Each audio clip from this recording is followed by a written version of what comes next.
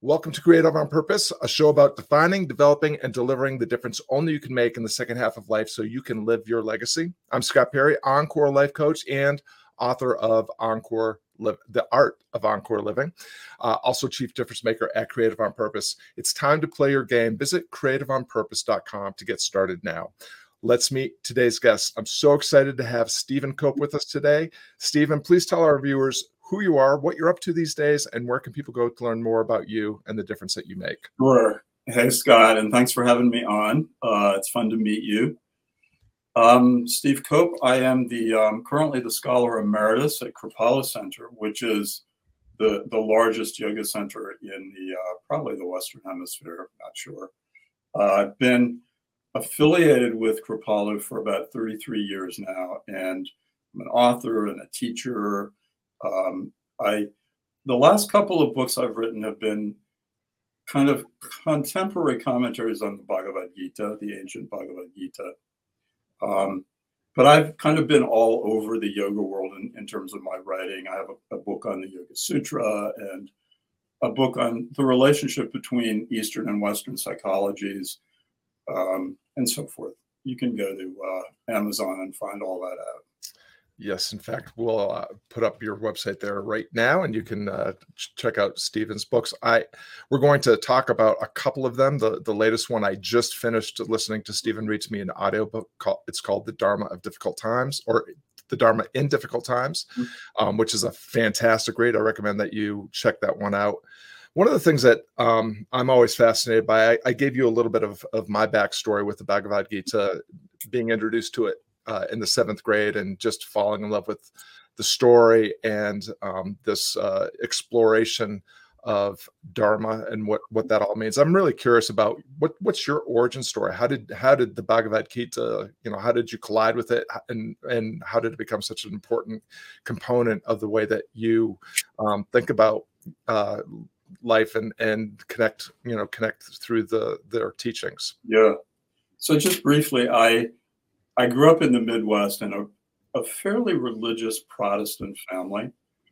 And I was lucky in that regard because there was a lot of respect for spirituality and spiritual traditions in my family, which I now am grateful for. I lived with my family when I was younger in Europe, and that kind of broadened my scope of interest in Catholicism, other Western religions. I went to graduate school for psychoanalytic psychotherapy and practiced that for many years in Boston. But when I discovered Buddhism when I was in graduate school in Boston, I was completely blown away by the elegance and the concision and just the beauty of Buddha Dharma. I was, at that time, Chogyam Trungpa Rinpoche, the great crazy wisdom guru from Tibet, was still alive and kicking and teaching. And I got to study with him and some of his senior students in Boston. And my origin story is really, I was on fire with the Dharma when I first met it. I was at that time in graduate school, and the liveliness, the practicality of that whole path really appealed to me. So I dove in with both feet to Buddhism, and still there, really. I'm very involved in that practice. But along the way, I also discovered yoga. And yoga was really introduced to me as a precursor to meditation. So you sit and you do postures so that you can deepen your meditation practice. I got fascinated by yoga then, and it's like amazing history and scriptures. And when I took a year off from a sabbatical leave from my practice, my psychotherapy practice in Boston, I decided to go to this place called Kripalu. This was 33 years ago, which was, in those days, all of this was much more marginal than it is today. And people were freaked out that I was leaving this very nice mainstream practice to go to this fairly marginal kind of hippie place. And I went to Kripalu and I found a community of really devout practitioners of yoga and Buddhism. And this was incredibly compelling to me. So I stayed. I didn't go back to my psychotherapy practice. I basically dedicated the rest of my life to contemplative practice. And it's just been fantastic. It's taken me down the Buddhist pathway and the yogic pathway, and it's brought me full circle back into Western religion, because that's what it tends to do. You think of Thomas Merton, who toward the end of his life circled from the West to the East, and I kind of circled from the East back to the West a little bit. So I'm old enough to have been around several blocks. Let's just say that. I love that. Well, and we were chatting before we went live, and as you know, I grew up in Western Massachusetts, and I'm familiar with Kripalu, and it's a renowned center for spiritual pursuit. And as you're unpacking your journey, one of the things that leaps up to me is something that I'm not probably very clear on. When you talk about we have Buddhist practice, we have the yoga tradition. What can you give us a little of that backstory? Like, are they connected in any way? Or how are they different? And how do they explore things differently? Yeah, that's a really fascinating story. In fact, the yoga tradition goes back to at least the second millennium BCE, and by the time the Buddha came along in about 453, I think we think now BCE, the yoga tradition was already an incredibly sophisticated tradition. So when the Buddha left home, took on the saffron robes and left home, he became a yogi, and he went to study with the two greatest yogis in India. And they were astonished because he mastered their practices and their material very, very quickly. This is kind of a bid for karma for previous lives. He arrived already fairly well cooked. So after he'd mastered what was there of the yoga tradition, he realized there's something missing. This is not the full path. This is not taking me to full freedom and enlightenment. And that's when he added an essential element to the yoga traditions, which is the whole insight aspect of meditation. So pretty much until the Buddha's time, the yoga tradition was focused on concentration, gathering attention, focusing attention, and all of the marvels that result from that in the mind. It also leads to quite a bit of bliss and rapture. This was, by the way, Freud's big criticism of yoga, that it leads to bliss and rapture, and it doesn't necessarily lead to wisdom. So the Buddha realized that when the mind gets very focused and concentrated, inevitably it wants to begin to investigate itself. It wants to begin to look at its own functioning. And when that happens, real freedom from the bondage of pattern can actually emerge. So in the mindfulness tradition, in the insight tradition, there are three major insights: the insight into anicca, anatta, and dukkha, which is impermanence, the insight that, wow, everything's arising and passing away all the time. The insight into anatta, which is usually described as no self, but it really means that the self is profoundly contingent and co-created in its interactions with others. So anicca, anatta, and dukkha, the discovery that our ordinary state of consciousness is often filled with a ton of suffering, subtle suffering, if you will, but the suffering, as both the Buddhist and the yoga tradition saw as greed, hatred, and delusion, the so-called three poisons. So the Buddha landed this entirely new aspect to the already evolved meditation tradition. And then the Buddhists went on to become much more successful as intellectual searchers, right, seekers. And the Buddhists had great universities, Naropa University. And so from that time on, the yoga tradition and the Buddhist tradition we're in dialogue all the time, Mm. right? And so they're profoundly intertwined. So if you read the Yoga Sutra, which was written in about the 2nd century BCE, or of the Common Era rather, it's the 8-limb path. The Buddhists had an 8-limb path. Really, they're very similar. They always start with ethical practice. They move on to concentration, and then they move on to insight, the wisdom practices. So I don't think it's well understood how profoundly interactive these traditions are. Yeah, that's really, really fascinating. I appreciate the way you articulated that, because in addition to having been informed and inspired from a very young age by the Bhagavad Gita, I've also been had Marcus Aurelius, one of the foremost, sources that we have for Stoic philosophy.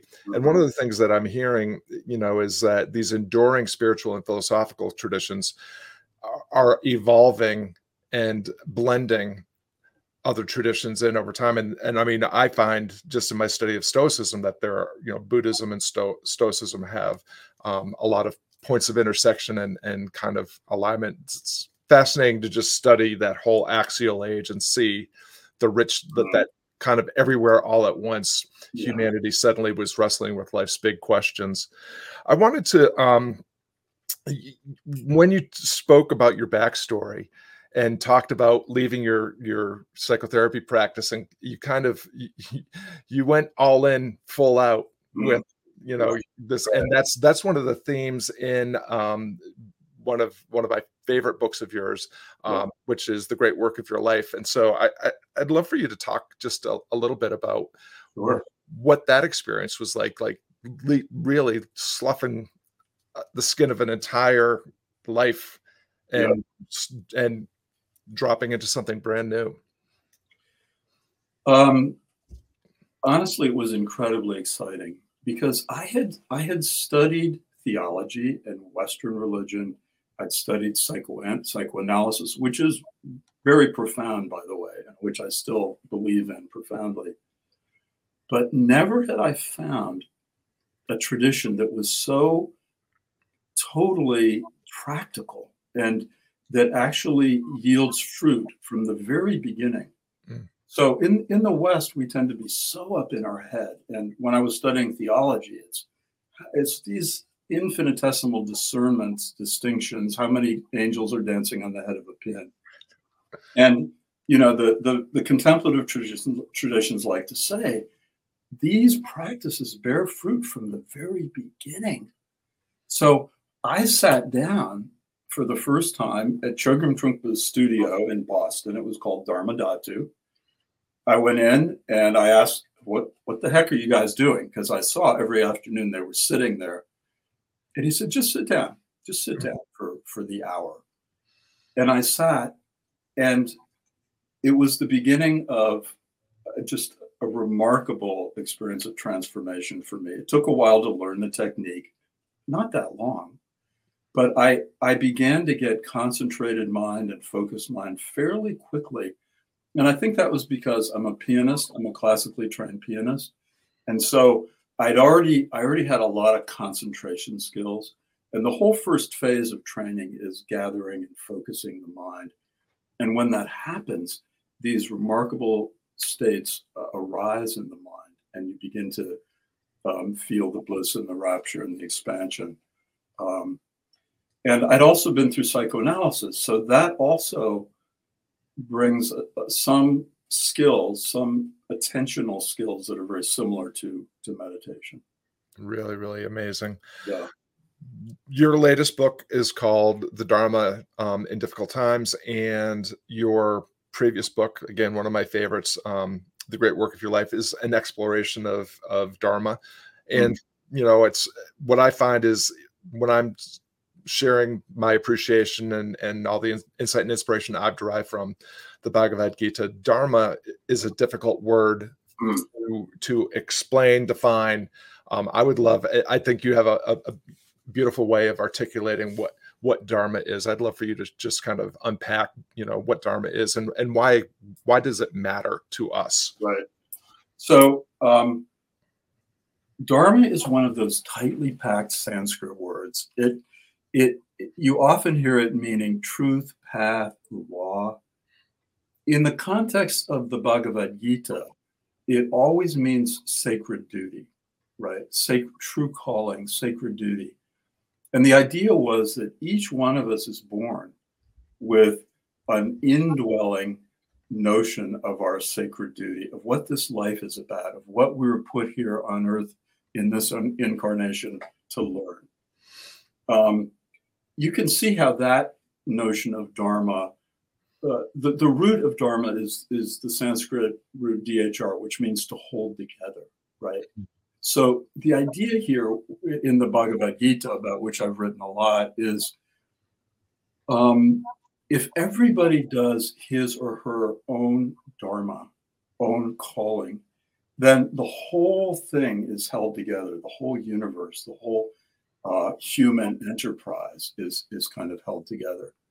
And it's anchored by this great ancient yogic tale of Indra and Indra's web. Mm-hmm. And the tale that goes back to pre-Vedic times was that Indra, one of the great gods of the pre-Vedic times, lived on Mount Meru, and it was said that he had cast a vast net over the entire universe, and that at the warp and woof strand, at the vertex of each warp and woof strand, was a gem, and that gem is an individual soul, and it's that soul's job to hold together that part of the web. It's my job to hold together my idiosyncratic little part of the web, and if I'm doing that, the whole thing holds together. If I'm not doing it, it starts falling apart from my corner of the world. So I love this because it makes a connection between your idiosyncratic, your particular calling, your gifts and your skills and your calling, and the universal, the well-being of the whole world, right?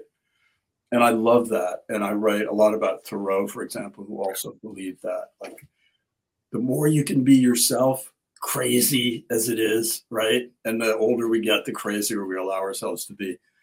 The more you're fulfilling your idiosyncratic Dharma. And that is what connects you with the universal, right? So Thoreau famously said, I have traveled extensively and conquered. He didn't leave Concord, it was his little village that much, but within that space, he found the whole world. Why? Because he delved deeply into his own genius, and that opened him out into the whole world. The whole world was in Concord. I've traveled extensively in Concord, right? Isn't that wonderful? But it really is, and it reminds me that this is one of the shared ideas between the Bhagavad Gita and Stoic philosophy, because they both talk about this idea that we're all one. We're a completely integrated system. But what I love about what you articulated is this sacred duty to identify, define, develop, and deliver our sacred gift. I call it, in the work that I do, the difference only you can make. And sure. It's very, very, one of the things that really resonated with me, I can't remember what, it's probably in multiple books, but there's, in some ways, it feels like what we're talking about is purpose. And purpose is a squishy word, and it's also maybe an overused word. And, Simon Sinek famously tells us that our why, our, raison d'etre, is kind of fully formed by the age of, 2021. But that idea never really fully resonated with me. And when I was reading your books, it was like this idea that Dharma is not this one fixed thing, that it's something that evolves over time. I'd love for you to speak a little bit about that. I mean, this is a great misconception about Dharma. I have one calling in this life. The truth is that as you do the practices that yoga and Buddhism and others, even Marcus Aurelius, prescribe, you begin to become more and more attuned to the inner voice. You begin to hear and feel in your body what's right for you and what's wrong for you, right? I talk a lot about Gandhi in my new book. And one of the things Gandhi said is, the only tyrant I allow in my life is the still small voice within. He became so attuned to the directions of that inner knowing, of that already awakened mind, that he had to do what it said. He knew that was his calling. So as we age, this gets more and more refined. And very often we come to the end of one outward manifestation of it and drop down into a whole new manifestation of it that takes us deeper because we're more and more attuned. And I talk about some of the great Jewish rabbis who in my new book who talk about the fruit of a life lived in contemplative practice and how at the end they begin to see the whole world lit up from within. In other words, the spirit, they begin to see the spirit everywhere. And Teilhard de Chardin, the great Jewish or Jesuit paleontologist, said the same thing, right? And he was practicing contemplative practice through prayer and his own Western religion. He was Catholic, but the Catholic hierarchy didn't love him. Yeah. Really, really fascinating. You referenced Thoreau, also one of my heroes, along with Emerson. Growing up where I grew up, the Transcendentalists are everywhere. And I was actually revisiting a chapter in The Great Work of Your Life about Thoreau because I was thinking a lot about, one of the things that I see with my clients that hangs them up is this idea of hearing and heeding your life's true calling, your sacred duty feels like a very grandiose and in some ways frightening thing. And then if it does not turn out to be a very grand and grandiose thing, it can fuel feelings of I think you call it devalue, but I just thinking broadly of like just, we're toggling between it's got to be big and bold, but if it's not, then does that mean that I lack significance? And your exploration of that toggling back and forth and weaving in and out of that, one of the things that I would love to have you share with listeners is, if they have been, if their life has been speaking to them because it wants to speak through them, if that wee small voice of aspiration is starting to become something they can't ignore, and they hear this conversation, this idea of Dharma, what would you share as like the smallest possible micro steps that they could take to start to embrace the idea that they have a unique gift, a unique calling that they are meant to not just explore, but share with others right now? So you've rightly pointed to this really central fact that I call this the romance of Dharma, the notion that in order to find our Dharma, we have to leave our job selling insurance and move to Paris and paint, right? Probably not.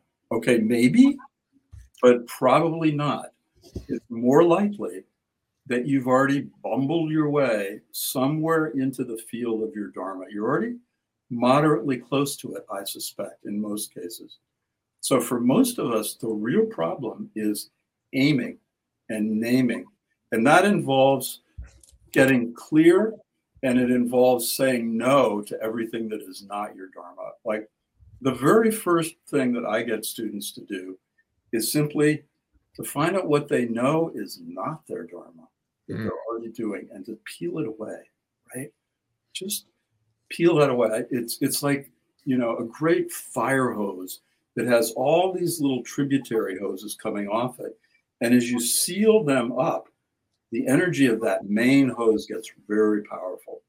And we experience these as little deaths. Okay, decision, the root of the word decide is to kill, right? We kill off these little parts. But so much of the delight of Dharma is the experience of being unified around your calling, right? And if you read the chapter on Susan B. Anthony, you see how her whole life is a story of a woman who gradually, step by step, unifies herself around her Dharma, which was women's suffrage, And it's like a kaleidoscope coming into focus. And slowly she gets more and more effective in the world. But it requires her to peel away a ton of stuff until she gets there. Robert Frost, the same, right? He didn't write his first really successful book till he was 38. He had to peel away so much to get to that farm in Derry, New Hampshire. So that's where I start. You talk about starting small. That chapter on Thoreau, the title is Think of the Small as Large, which is what he did. He thought of the small village of Concord as the whole world. Yeah. This is the whole world. Every little move I make matters, right? Remember in the second book on Dharma, I quote him as saying, no matter how small the beginning, a piece of work well done is done forever. So if you bring yourself fully to any little task, it's done forever. What does that mean? It means it connects somehow with the universal. Yeah, really.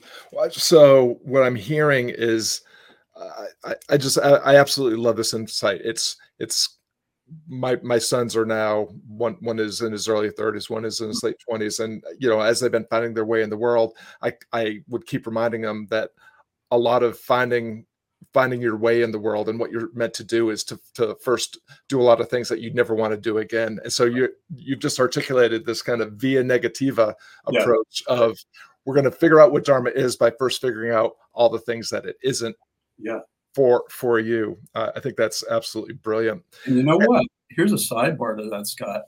There are some things you have to do in order that you never have to do them again. Those things happen. And you may get halfway through it and know this is not quite right, but you might have to do it in order that you never have to do it again.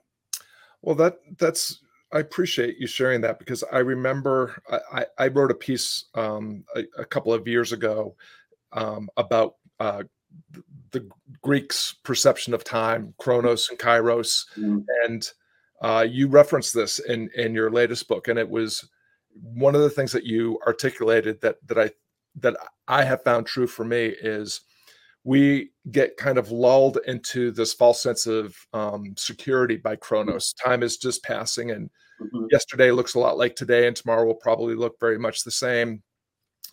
But these moments of Kairos, these moments, when time kind of expands and when we find significance, sometimes it requires crisis. And a lot of us have lived through a crisis very recently that reminds us that actually tomorrow is not looking like today is not a given.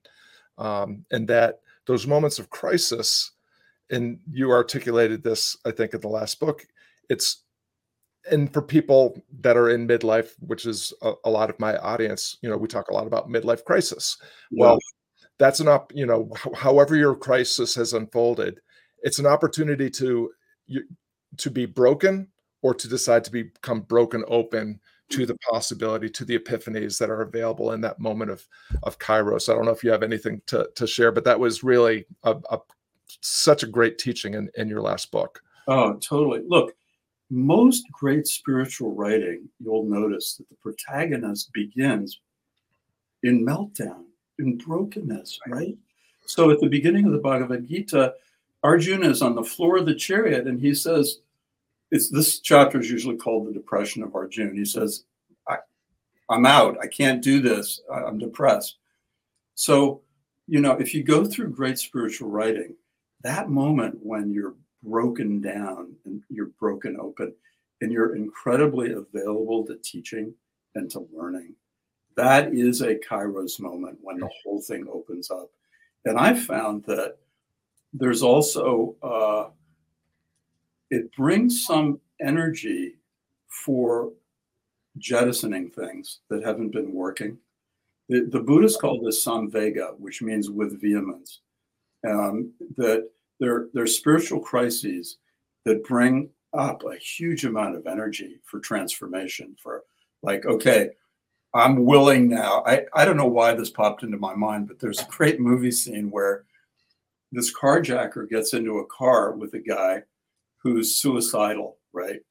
And have you seen this movie? And I think it's Samuel Jackson, I'm not sure. But anyway, the guy who's suicidal says to the carjacker, dude, you just got into the wrong car, because I don't care. And not that I'm suggesting suicide, but he's willing to throw it all up right now.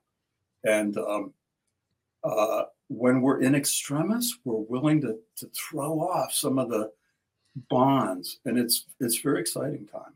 Yeah, well, crisis does tend to sharpen the focus, I have found. I want to be respectful of your time, and I know you have another commitment to get to, but we always end the episode with just one final lesson, insight, takeaway that viewers and listeners can apply in their lives. I would like to set the table and have you share one of my favorite quotes that you, I think, open the great work of your life with. It's from the Gnostic Gospel of St. Thomas. Would you mind sharing that quote with us? It's a fabulous quote from Thomas's Gospel. It says, if you bring forth what is within you will save you. And then there's a corollary. If you do not bring forth what is within you, it will destroy you. And the Bhagavad Gita takes that notion and expands it by saying this: if you bring forth what is within you, it will save you, and it will save the whole world. If you do not bring forth what is within you, it will destroy you, and it will destroy the whole world. I love that, which makes every day sacred. Emerson, at the beginning of one of his books, his quote is, I think it's, only the days are God's. What does that mean? It means that today is the opportunity to bring everything you've got to that which is calling you. I don't care if it's building a stone wall or saving 1,000 people in wherever. I love it. Now is the time. The time is now. Thanks so much, everyone, for tuning in. Stephen and I really appreciate your time and attention. We hope today's broadcast motivates you to take a bolder step into possibility, to keep going with defining, developing, and delivering the difference only you can make. You can visit creativeonpurpose.com. Please also check out Stephen's site and his books. His latest book is phenomenal. And if you get the audiobook, he will whisper it to you right in your ear. It's one of the most compelling audiobooks I've ever tuned into. And if you're watching on social media or YouTube, please, if something resonated with you or you have a question, leave a comment. If you're listening on a podcast, please leave a 5-star review and a couple of lines about what you enjoyed about this show. And now we'd like to invite you to take the insight and inspiration from today's show and play your game all in and full out. Stephen Cope, thank you so much for giving us the benefit of your wisdom and time today. Thank you, Scott. My pleasure. Lovely to meet you.